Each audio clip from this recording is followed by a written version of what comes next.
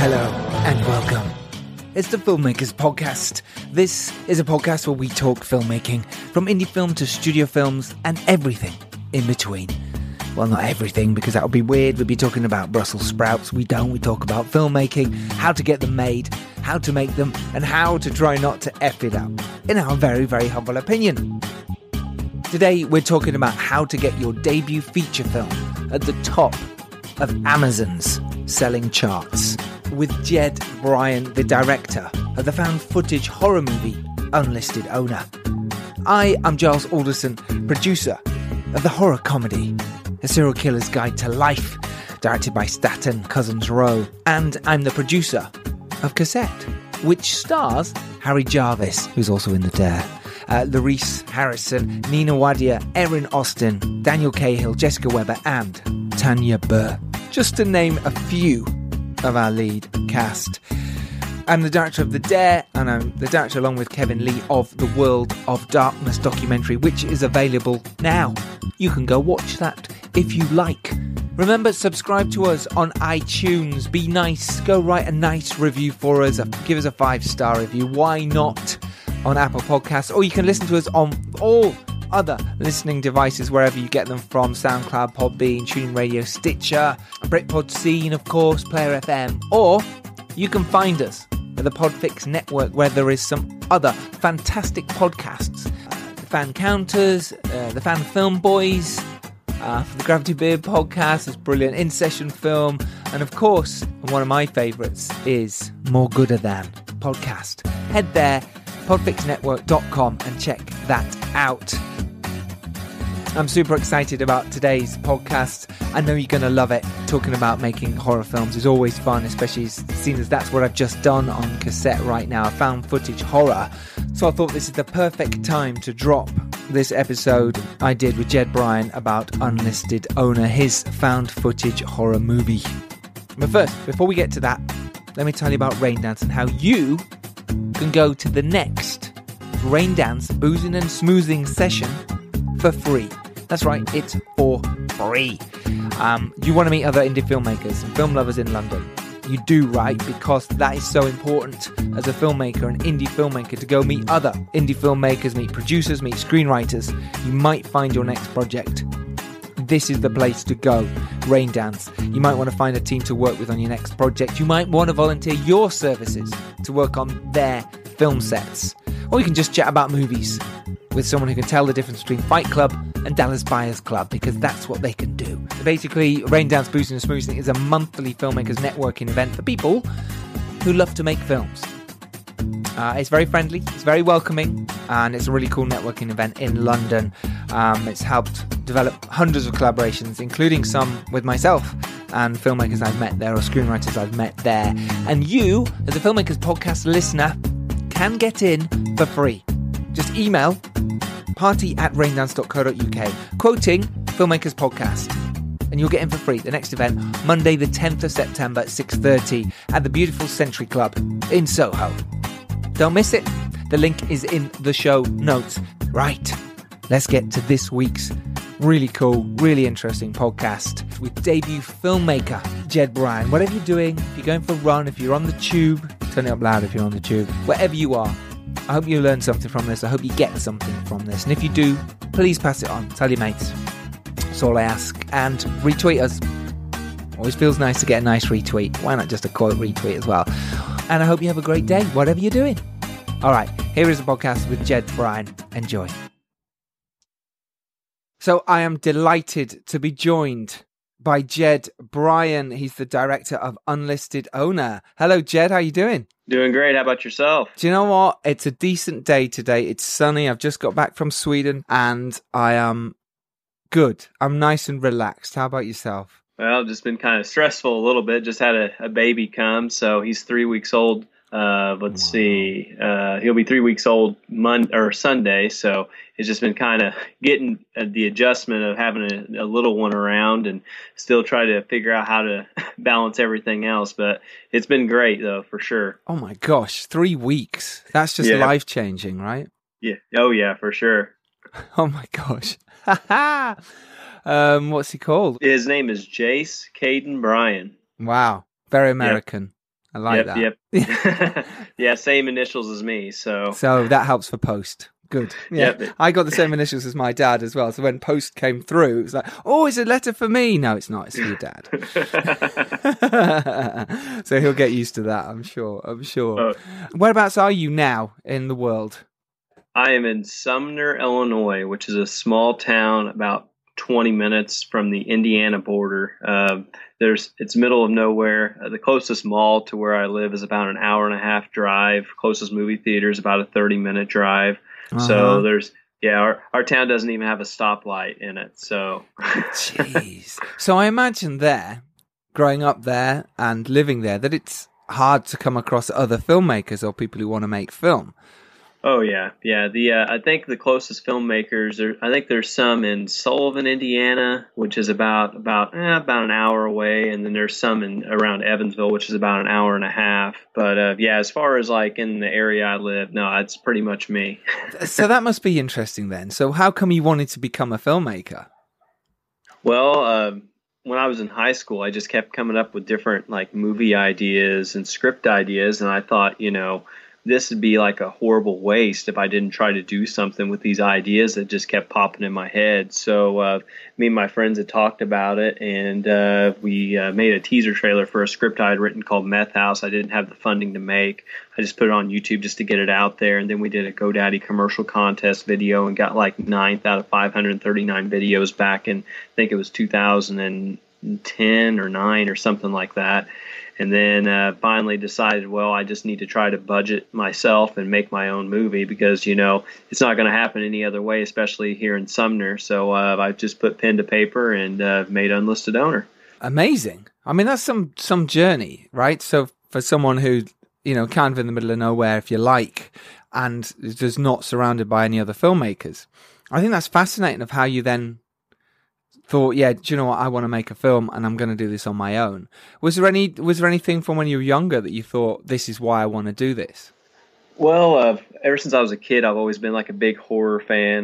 My mom had got me a VHS tape of House on Haunted Hill, and I also had the monster movie King Kong versus Godzilla. And my parents always took us to haunted houses, and I've always loved like horror films and stuff. And it wasn't until I guess whenever I was in high school, I saw Eli Roth's Hostel, and it like I could not believe what I was seeing. I mean, usually most horror films, there's a monster or a creature or something, but this is something that was like reality horror, like something that could really happen. If you travel outside your comfort zone and you befriend somebody you think's your friend, and you could get wind up in this, hostel and this bad situation. And it just really spoke to me of like, wow, you could actually take something that like really scares you and put it into a script form and people can relate to it. So that's kind of where I got my inspiration, is from Eli Roth. Wow. It's a good inspiration to have. He is pretty impressive of what his journey as well. But what he does in the horror world is still pretty amazing. We actually do a little nod to him in Unlisted Owner. The family of 5 that's in the opening credits of the film, they're the Roth family. So, I like that. Yeah, I've got a couple of those in the Dare as well, where we've just done a couple of nods. It'd be interesting to see if anyone picks up on it at all. Probably not, but it's one of these that we did it. Inside jokes, maybe not jokes, but inside little quirks and little throws to these people who have inspired us and stuff. It's nice to do it, isn't it? It's nice. Oh yeah, I love doing it. Yeah, actually, we have another little Easter egg in the film. That teaser trailer I said for that script I'd written called Meth House, we actually put a DVD case in the house that says Meth House on it, that you can see it for like a brief little second if you're paying attention. So yeah, that's fun. All that stuff is fun, isn't it? And it's just, I think if fans like your movie or like you and follow you, one day they might turn around and go, did you see that? Or, it's part of the trivia and part of the film, and it all adds up. And also it helps sell the film as well, these little bits and pieces. Oh, yeah, for sure. The attention to detail, sometimes it really makes your film look more believable. Yes, it does. So had you, obviously, because it's hard to see on IMDb when you made this film, and had you made anything before it with Unlisted Owner? The only other 2 things I had shot was the teaser trailer, and then I did the GoDaddy commercial contest. And then 2011 is whenever I decided to start Unlisted Owner. So we wrote the script. I got everybody casted, location set, started filming in late 2011. Wrapped it up in 2012. We had to do a few reshoots and stuff. And then in 13, we did like a little bitty focus group showing in Benson's, Indiana, and we had 110 people 2 nights come to it, and we passed out surveys. And one of the things on the survey was people were wanting to know more about the family of 5. So we went back and I added the original family of 5 scene to the film. So you're looking at about 14. And then we tried this film festival route. We didn't have much success with that. And then I found out about the American film market and went in 15. And then 16, finally heard back from everybody. Got an entertainment lawyer, ended up signing with Summerhill Films, Tomcat Films out of Phoenix. And then they gave me a list of deliverables, which one of the things was an M&E track, which, most found footage films, the sound you get on the camera is what you have in the film. You don't have someone usually falling around with a boom mic or anything like that.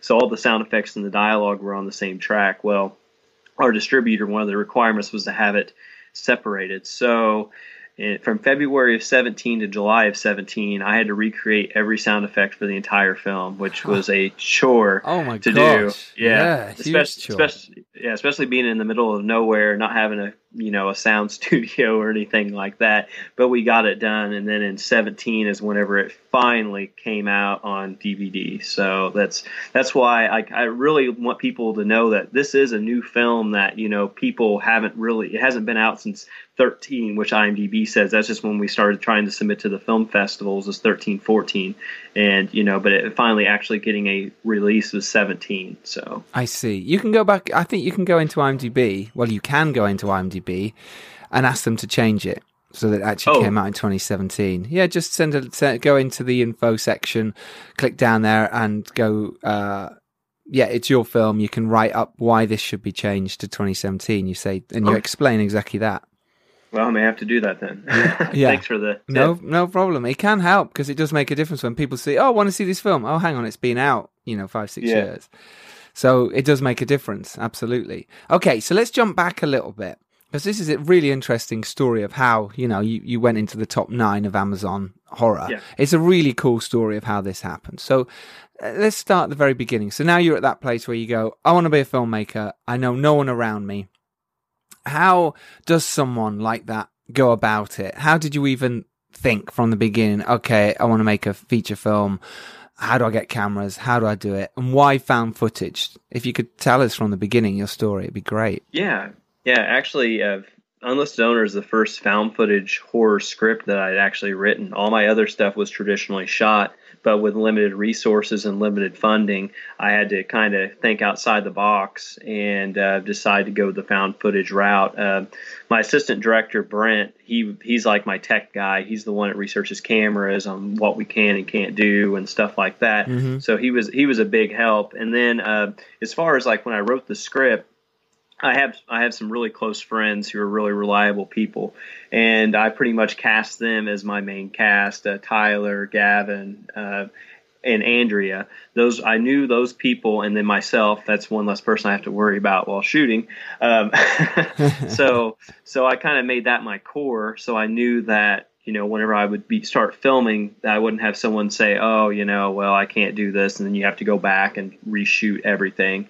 So that's kind of like the reason I chose found footage and then kind of went down the path of that. But yeah, like I said, it's one of those things where you got the bug of, I want to try to make something that, you have this idea in your head. So that's the reason I decided to try to make Unlisted Owner. Right. It's a great reason to do it. And it's a really interesting setup. Could you tell our listeners exactly what it's about? And then I can play the trailer. Yeah, for sure. Unlisted Owner is a feature-length found footage horror film that basically follows a group of friends who hear about a family of 5 that was murdered in this house about a mile away from where they're camping at. And they show up to the house, and there's police cars and ambulances there, and they're pulling a body out. And Griffin says, who's one of the group of friends, says, I don't want to go camping this close to where someone's been murdered. Well, we ended up going anyways, and through a series of bad decisions, we go back to the house to investigate for ourselves. And the whole film has been edited by the Lawford County Sheriff's Department as crime scene evidence of the murders. you guys are still mad at us for this move, but look at this big house. Give me a couple years, I'll fix it up, and you will love it. It'll be perfect! I don't know what to do. I think someone's in the house. I don't know where everybody is.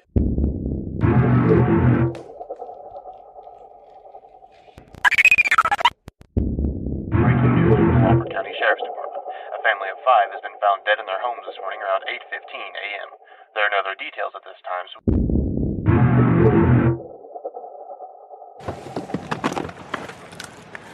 Dude, look at this place. Holy shit. Dude, you got that thing on, right? Yeah, dude, it's rolling. Small town. A little over a mile from here. So You talk about you ghost stories and something. This is a real life ghost story, man. I'm in. Man. Seriously. Dude, I came out here. I'm not going back to that house. Hey, dude. I didn't open this. Gavin Where's is Gavin? in there. Has You know to be. where he is. Come on. I don't know where he's at. This is not me. This is Gavin being Gavin right now. Dude, You're in on now. it. You have to be. I'm not in on it. What do you see, man? Oh, What is my it? goodness. I'm not going in Oh my there. god. It's a dead body. It's a dead body. What? I'm serious, a dead body. Nuh-uh. I don't think we should go up here then. Whoa. I can't believe they really left us down here. I know. Let's just leave. Let's just leave. This is complete bullshit.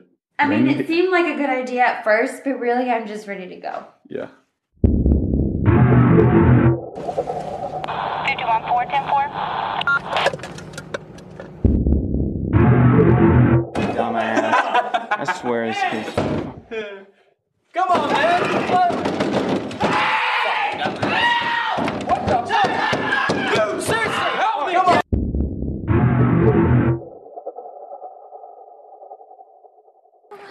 It's freaking huge. Oh my god. It's our first house. Huge. I mean, it's huge. It is huge. It's huge. Oh, go over by the sign. Oh, yes. It's hard. It is Oh my god. Okay, come on. This We is- gotta go in. amazing.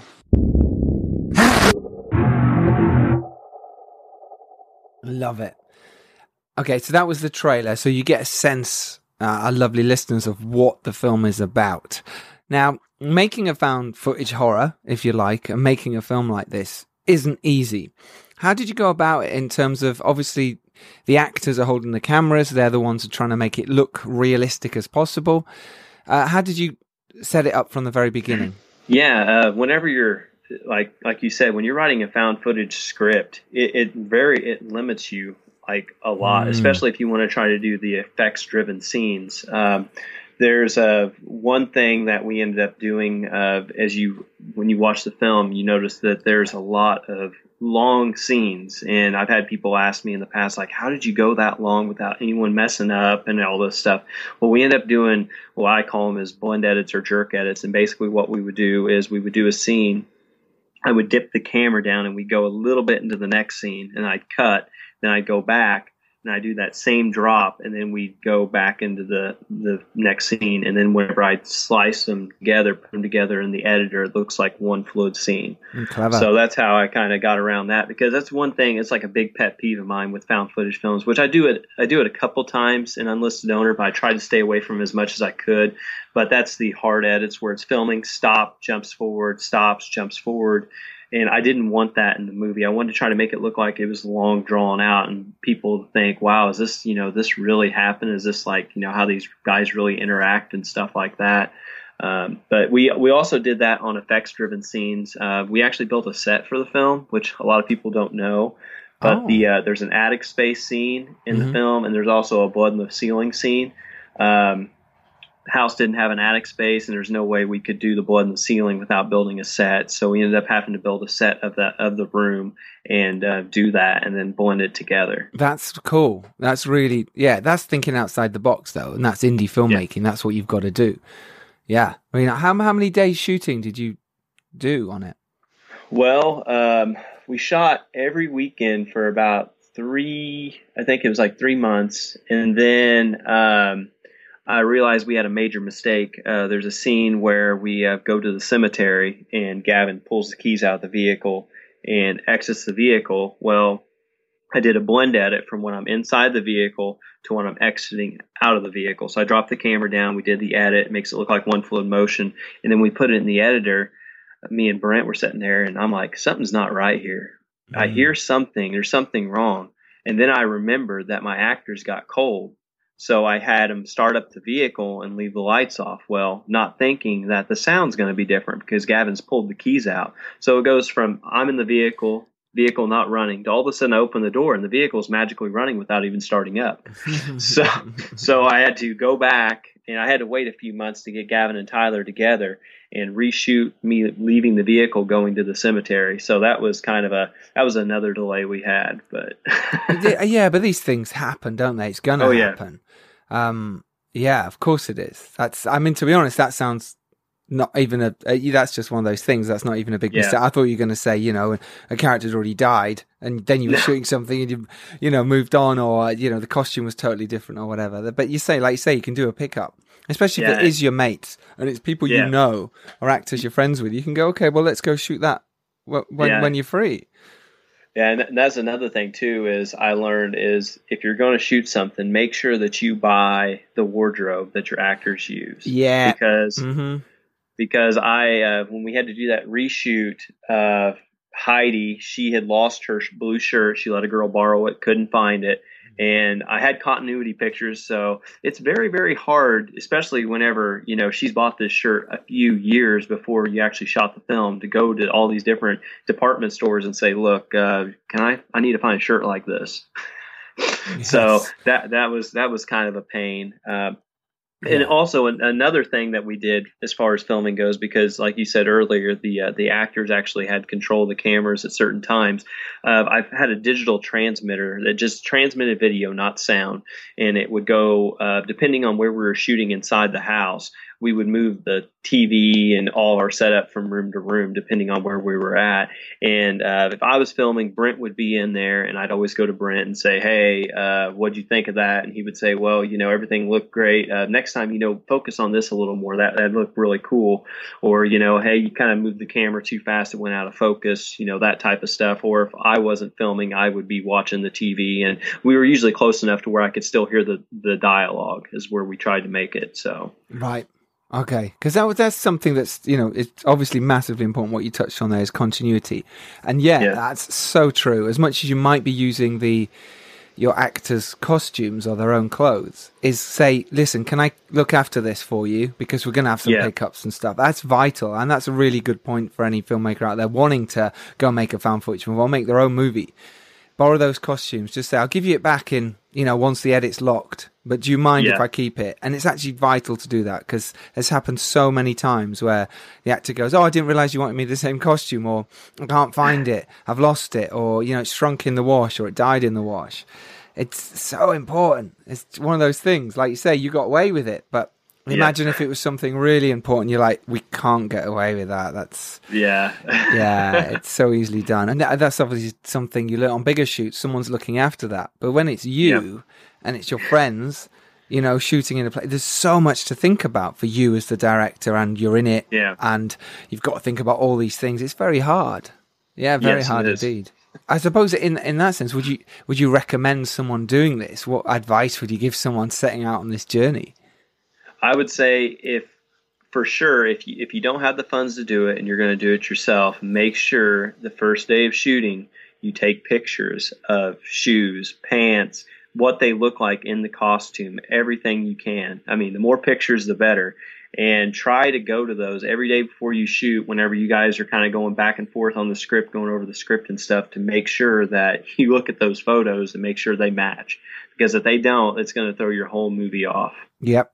Yeah, good advice. Very good advice. So, Unlisted Owner, actually going about making it then from day one, when you're actually going, okay, I'm actually going to be directing a feature film here. And you said you'd already got sales on board at that point. You got Summerhill Films. How come, did they come on board based on the script and the concept? No, well, actually, like I said earlier, one of the reasons it took so long to get out there was because I had no clue how to get a distribution deal. Everything I had read said you need to go to a film festival and you get your film in a film festival. Well, the film festivals weren't, for some reason, we weren't getting in to the different film festivals we had submitted to, which was really disheartening because I felt like, I had something that I had made and I was proud of, but for some reason I wasn't getting the exposure like I thought it deserved. And when I went out to Los Angeles, I had found out about the American film market. Well, it was the next week, and I had, there's no way I could prep for that. So I had to wait a whole year to be able to go to the American film market. And I was still submitting to film festivals, but I wasn't getting anywhere. And when I went to the American film market, we showed it twice out there. And I don't know if you're familiar with the American film market, but it is great. I mean, it was awesome. Made so many connections, met so many awesome people out there. And, but yeah, we scheduled meetings with all these different distribution companies and, narrowed it. And then, after AFM, you have to wait a few months after you send your screeners and stuff. And then, we, heard back from 3 who were very, very interested in it and, ended up having to go about getting an entertainment lawyer and, ended up signing with, Tomcat Summerhill Films. They were the best fit for us as far as the contract we were going to get. So you'd already got the finished, just so I'm clear and our listeners are clear, you'd got the finished film, or as finished as you could do it. Then you took it to AFM and there it got picked up by Summerhill Films. Right. So they'd seen the finished version. Yes. Right. So therefore you went about making this on your own with no actual way of thinking, how am I going to distribute this? What's going to happen? You were just like, let me just make something and see what happens. Yep, pretty much. I mean, I was going to get it out there one way or another. That was my determination of, I wasn't going to give up on this thing. I mean, especially when you don't get accepted in the film festivals and, everything I had researched, it was, you got to get in the film festivals, you got to get recognition, you got to win awards to get someone to pick it up. And, none of that was happening. And I had no idea what other way to do it besides looking to maybe self-distributing, which I really wanted to try to stay away from. I really wanted to try to get someone who could get it on a more global scale. And, but then I heard about AFM and then everything just kind of fell into place. How did that feel then when obviously Summerhill comes in and goes, yeah, we want your movie and we want to distribute it? Oh, it was a great feeling, and especially when I heard back from 3, when I went to AFM, there was one distribution company that was interested in it from day one, and they said, they wanted me to sign there, and I'm like, whoa, I need to let me wait a little bit before I jump into it. And that's one thing I would suggest to any filmmaker out there, just because you get, especially if you go to AFM or something like that, just because you get the first bite, you don't jump for it right off the bat, kind of wait and see what else comes in. And I would highly recommend hiring an entertainment lawyer, especially if you have no experience in it at all, because my lawyer, she was telling me all kinds of stuff that I had no idea to, try to work with to try to get a better deal. Great. Really useful advice. Really useful advice. So let's jump back to how you actually made it then. So you're holding cameras, you're all doing this. Did you go through moments of where you're teaching each other how to do this? Certainly with Brent. Yeah. And because you're doing lots of long takes, were you making sure that obviously rehearsals were done beforehand, or were you just kind of... Oh, yeah. You were. So it's rehearsals beforehand. Okay. Yeah, we actually, it's kind of funny. Like I said, not everybody, is familiar with found footage films, I mean, there's, you could probably ask different people and people had probably never seen a found footage style film. So our luck, I think it was Paranormal Activity 3, I think. It just came out in theaters. So I took everybody in the cast, the main cast anyways, of us group of friends, and we went over to the cinema in Vincennes, Indiana, and watched it so they would have a better understanding of the style of film we were going to shoot. Got ya. And we also did a roundtable read right off the bat. As soon as I got my main cast locked down, we all sat in a room and we did a roundtable read of everything. And then depending on the scenes, if they weren't like huge major scenes, like for instance, like if it was just like us setting up camp or something like that, we really didn't do rehearsal that much. But whenever we were doing the big day where they're pulling the body out of the house and we had the police cars and ambulances, and I knew we were going to be on a tight time schedule, I made sure we rehearsed the night, or I think it was the day before, I think. Yeah, the day before. So, which that was a whole messed up deal too, because we actually had to kind of change the script a little bit, because we actually had a setting up tent scene where we were going to set up camp. Well, Andrea had to work that day. So I'm like, well, I still want to get the night scene done. So we went ahead and set up the tents. Well, I wanted to take them all down, and, so we would have everything continuity wise for when we decided to do the reshoot.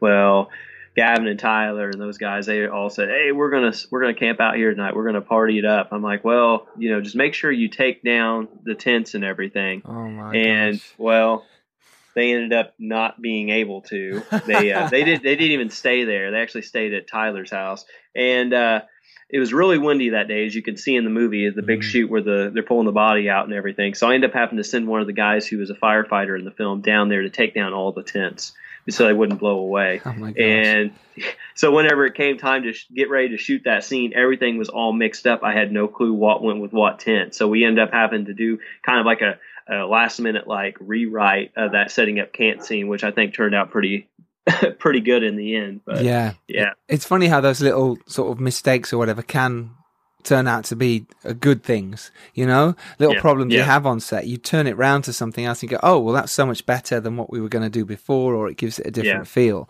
So I can imagine on a shoot like this there was lots of things that kind of went wrong, or you get to the end of a long take and someone had missed their cue or not, did you have to go again a few times? It just depended on the scene we were doing. Like I said, I don't think there was any one takes. I always try to do at least 2 or 3. Mm-hmm. But there was the whole police car and ambulance scene. I know everyone was kind of on edge a little bit because we have all these extras there. We got the ambulance, we got the cop car, we got the fire guys there, and it's just everyone was on edge a little bit. So we kind of had to shoot that a couple more times. Plus the wind was so bad that day, and that's one thing I wish I could have had a windsock or something on a mic or something like that to kind of cut out some of that wind noise. But hindsight's 20/20. It totally is. But they say you've learned from it. Absolutely learned from it. How did you get all the extras, the police and the ambulance? How did you get them there? Well, actually, I'm a volunteer firefighter. Okay. So I had connections there, and was able to get the police and fire and everything else, and so it worked out. And my mom's good friends with the coroner, so I got a body bag. And see, it's all about who you know. This is it. Yeah. And what you've done brilliantly here is you've gone, okay, this is what I've got around me. I know what I'm going to do. I'm going to find footage of horror. I'm going to ask for these favors from these people because they're here, and then I can shoot it. And that's the way you should do it when you're making a very low budget movie. I mean, I don't know if you're allowed to say how much the budget is, but I imagine it was pretty low. Yeah, it was about, I think, with factoring in, post-production stuff and going out to Los Angeles and everything, I think it was about $20K, I think, is what I got in it. Wow, which means you shot it for so little, because we know how much goes into post-production and flying backwards and forwards and stuff. So, well done. I mean, you've made a cracking little film for, what you've done. And this is how indie filmmakers should do it, who are going, can I go make a film? Can I do it? Well, this has been proven. And it got to the top 10 in Amazon's horror chart. So it's pretty impressive. So, okay, so this is what's interesting. How did it go from you going, okay, I've signed a deal at AFM, this is amazing, to, getting to top of the charts? What happened? Well, I ended up finding out from my distributor that we were going to be released on, I think it was like November 14th, whenever it was going to come out on DVD. So my thought was, he said he didn't have any other platforms. So I thought, well, I'm just going to, all these people have been waiting in my area to see this thing. 220 people saw it. And then I think we showed it again in Evansville in 99. So about 300 some people had actually seen the film. Right. And all the time I would get asked all this downtime of, when's the movie coming out? When can I see it? When's it coming out? When's it coming out? So whenever we ended up finding out when it was coming out, I put it on social media, and the local fan base here was awesome. And the night after I had posted it, Brent actually called me and said, "Hey, do you realize your film's number 14 on Amazon's top 100 hot new horror releases?" Wow. And I'm like, whatever. And he sent me the link, and I'm like, oh man, I need to get top 10. That's what I really want. Mm-hmm. So I really started trying to, message people and talk to people and start doing social media campaign and stuff. And we ended up getting up to the number 9 spot. And the crazy thing is that, pre-sales started in September, and the film wasn't even out yet whenever we were on the charts, is the crazy part. It was just pre-orders. This is amazing. Amazing. Yeah. And on top of that, it was like September, October. So we're like the peak time for horror films, October, and we're on the top 100 list. Oh, And we stayed on the list, I think, for 15 weeks. I think we may have fell off. Yeah. That's incredible. And all that time you're pushing it and you're doing your promotion. What were you doing in that? Were you just asking people to go pre-order it, or were you sending them clips? Were you sending, pictures? What were you doing? I messaged a lot of people on Facebook and text, and when I'd see people out in public, and then I'd done newspaper interviews, TV interviews, radio. Whoever would talk to me, podcasts, whoever would talk to me, I would talk to them. I would go through, message different podcasts, different newspapers.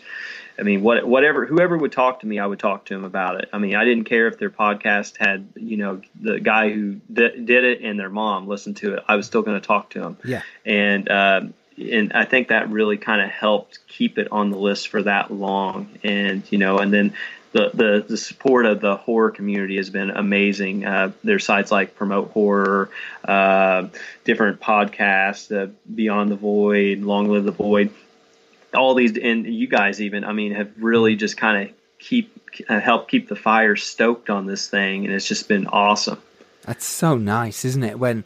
I think that's what's so good about the indie filmmaking community, and so many of my listeners are, and that's what they constantly retweet and look at stuff, and they're interested by indie film, and it's so important. It's this whole wave going, and it's a big thing at the moment, indie film. It's really, whether it's on the rise, I'm not sure, but it's certainly talked about a lot. So I feel we're good. If you think about all these different platforms now, before it was, you get your movie out, you either go to the box store or you go to a DVD rental place. Now you have all these different streaming platforms, all these, there's one that we're on called POV Horror, and basically it's a channel that you can subscribe to, and it has found footage films on, just nothing but found footage films. There's so many different platforms out there, and I think it's really going to beat the cost down of these major motion pictures and stuff. all of us indie guys are making them for a lot cheaper than these big box office places, and they're going to be looking at what's more cost effective. Do I get a film that's kind of cheap, I can put it on here, or do I try to go with this big one that may or may not work out if it's not like a big blockbuster film. So I can really see a possibility of the rise in the indie industry for sure. Yep, totally agree. Well, look at Blumhouse, perfect example, where they're, getting Paranormal Activity and how they've grown to become this huge indie. Superpower, yes. Superpower, absolutely, yeah. So was it you that was pushing to get it on platforms like POV Horror, or was it your sales agents or distributor? Well, my distribution company is the one who got it on Barnes & Noble, FYE, all those places like that. I actually talked to Michael Steinberg, who's kind of behind POV Horror, and he was wanting that was another one who was wanting the rights to Unlisted Owner, and I said, well, we'd already signed a deal, so I got him in contact with our distribution company. But and another thing that I have done, which is kind of cool, is I've done actual in-store DVD signings at Barnes & Noble, which is a bookstore, which is kind of weird, but they also sell DVDs and CDs and stuff. And I've done 2 in-store signings, which has been pretty crazy. Yeah, I imagine, because what's interesting is what I've learned as well is if you say, right, the director and a star is going to turn up, or a star, or just the director, for a screening at a cinema or a book signing, like you say, but it's not, it's a DVD signing, people will turn up, whether they know you or not. Heard of you, because it's someone interesting, and we might say something interesting and they feel good about going. It's a really useful thing to do if anyone out there's got a film that they're thinking about putting it into a cinema or doing perfect example, that DVD signing. Great, absolutely brilliant. That you're going to get quite a lot of people, and they will buy the movie and they will watch it, or they'll listen to you talk. It just gets the word out. It's very clever. Very clever thing to do. Did you think about putting it in cinemas as well yourself, and going there and doing Q&As? Well, we actually did one. We showed it in Vincennes, which it wasn't a cinema. I actually bought a screen and a projector and sound system and stuff. We put it in this historical building called the Fortnightly Club that had a stage, and we just put the screen up on the stage. Great and I idea. bought popcorn and gave it out to people and stuff. And love it. So it was, and like I said, I had the surveys. So after we put in the new family scene, I wanted to do kind of another focus group showing, if you would, or premiere or whatever. And I got a hold of the movie theater, Showplace Cinema East in Evansville, Indiana. The owner, Mick Steeler, he was gracious enough to actually show our film. And we had 99 people come to Evansville, which is an hour and a half away from where I live in the area I shot this at, who paid tickets to see the film in a theater, which was awesome because, I actually had, I think I, Frankenstein was out at that time. Yeah. And they had like all these different previews of these horror movies that were coming out. And I was like, this is so cool, and then here comes Unlisted Owner on. And it was such a surreal, neat experience. And my advice would be to any indie filmmaker out there, if you want to try to get your film in a cinema, or you want police cars or ambulance or fire trucks, before you spend the money to try to get your movie into X amount of theaters, or before you pay to get a fire truck rented or whatever, just ask and just see what happens. I mean, the worst thing they're going to tell you is Mm-hmm. and what have you lost? Nothing. Absolutely. I mean, if anything, these guys have heard of your movie now, so they may check it out when it comes out. That's so so be like, true. oh, I missed out. That's brilliant, isn't it? It's like advertising, free advertising, but could we borrow your fire station? Yeah. If not, cool. We'll watch the film. It's coming out at some point, maybe. Yeah. In a few years. Sometimes it just takes a donation, just say, hey, I'll give a $50 donation to the fire department, or, like the Showplace Cinema, we'll split the ticket sales or whatever it is, and they still get to make money off their popcorn and drinks and stuff. So, I mean, it works out. Yeah, it does. Especially if they're having a quiet day. You choose a day which is, quiet, and a cinema that's, not necessarily busy. Yeah, it's totally, it's very important as well. And people sort of leave it up to the distributor sometimes. Yeah. And it's like, no, actually you can put your own film on, do it yourself. Yeah. Go, listen, we're going to have a screening and here's what we're going to do. You can do it. Can do it. I'm pretty impressed with you. You've done so well here. What's next for you then? What are you going to do now?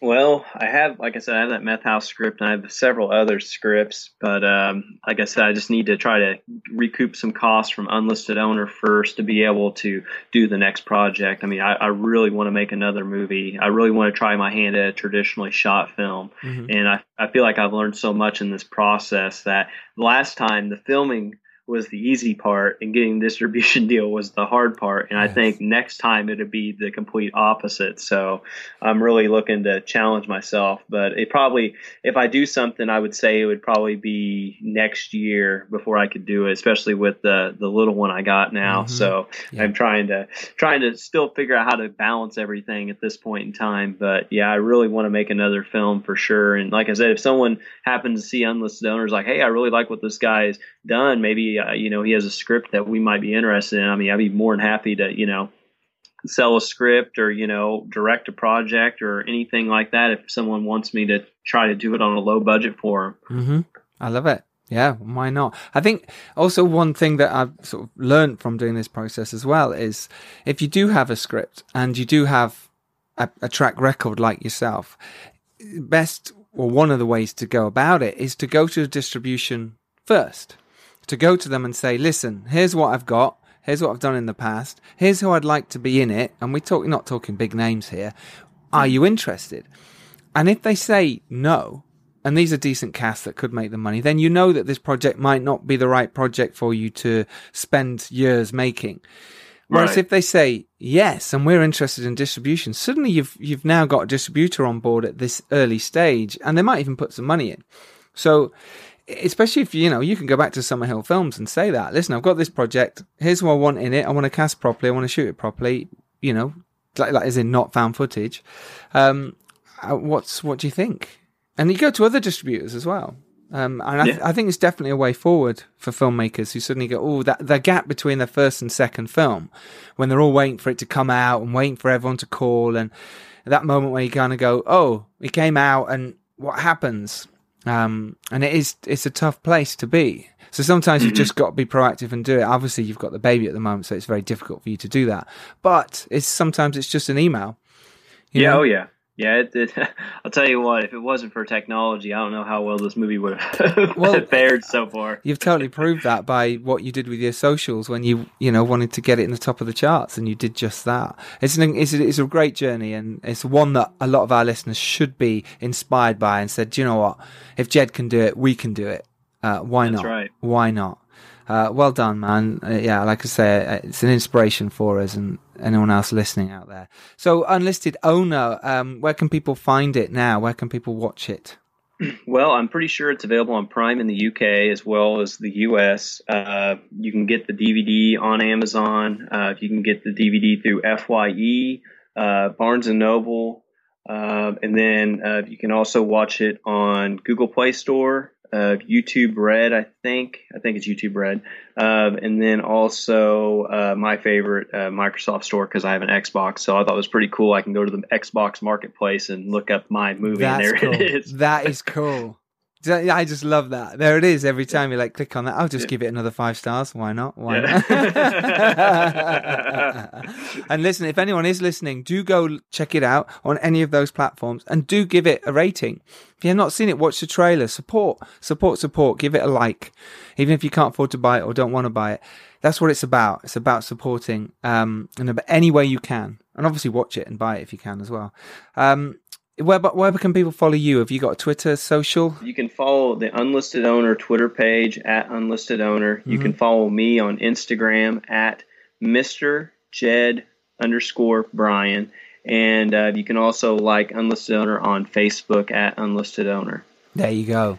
Perfect. And rate us on IMDb, Rotten Tomatoes. We're on all those platforms. Fandango. We're on all those platforms. So be sure to rate us on all those ones. Super, Jed. Thank you so much for your time. Hey, thank you. Pleasure. And remember, you can follow us at Filmmakers Pod. You can follow me at Giles Alderson. Being prepared is everything. You can make your indie film, as Jed has proved. Know who your audience is, get out there and do it. And remember, if you're lucky enough to do well and rise up, it's your duty to send the elevator back down. We're back with you next Tuesday. As always, head to Raindance, see the discount code that they've got for their brilliant new course this week, and get on it. Why not? You filmmakers, get making films. And if nothing else, go out there and make your film. Hashtag make your film. It's 2018, people. We're halfway through the year. You should be going out there and making your film. Any last words, Jed? If you got a dream, go for it. Because it got to the point to where, me and my friends were sitting around talking about making a movie and no one was doing it. And I was like, well, I guess I better do something then. So, and you'll surprise yourself. I mean, if you make something, you will surprise yourself on how far it goes. I mean, look at me. I mean, I live in the middle of nowhere in the Midwest of the United States, and I'm talking on a podcast out of the UK, and I feel so blessed and grateful for it. And I wouldn't be here doing this if I hadn't have thought, hey, let's try to make this. What a lovely, lovely soundbite to go out on. Great stuff. All right, thanks, Jed. Yep. Hey, have a good day. And Take you, care. man. Take care. Bye, bye, bye. There you have it. Go make your film. You've no excuses. So, next Tuesday, as always, we will see you then. Take care and thank you for listening. Bye-bye. This was a podcast from the Podfix Network. You can check out more shows like it at podfixnetwork.com.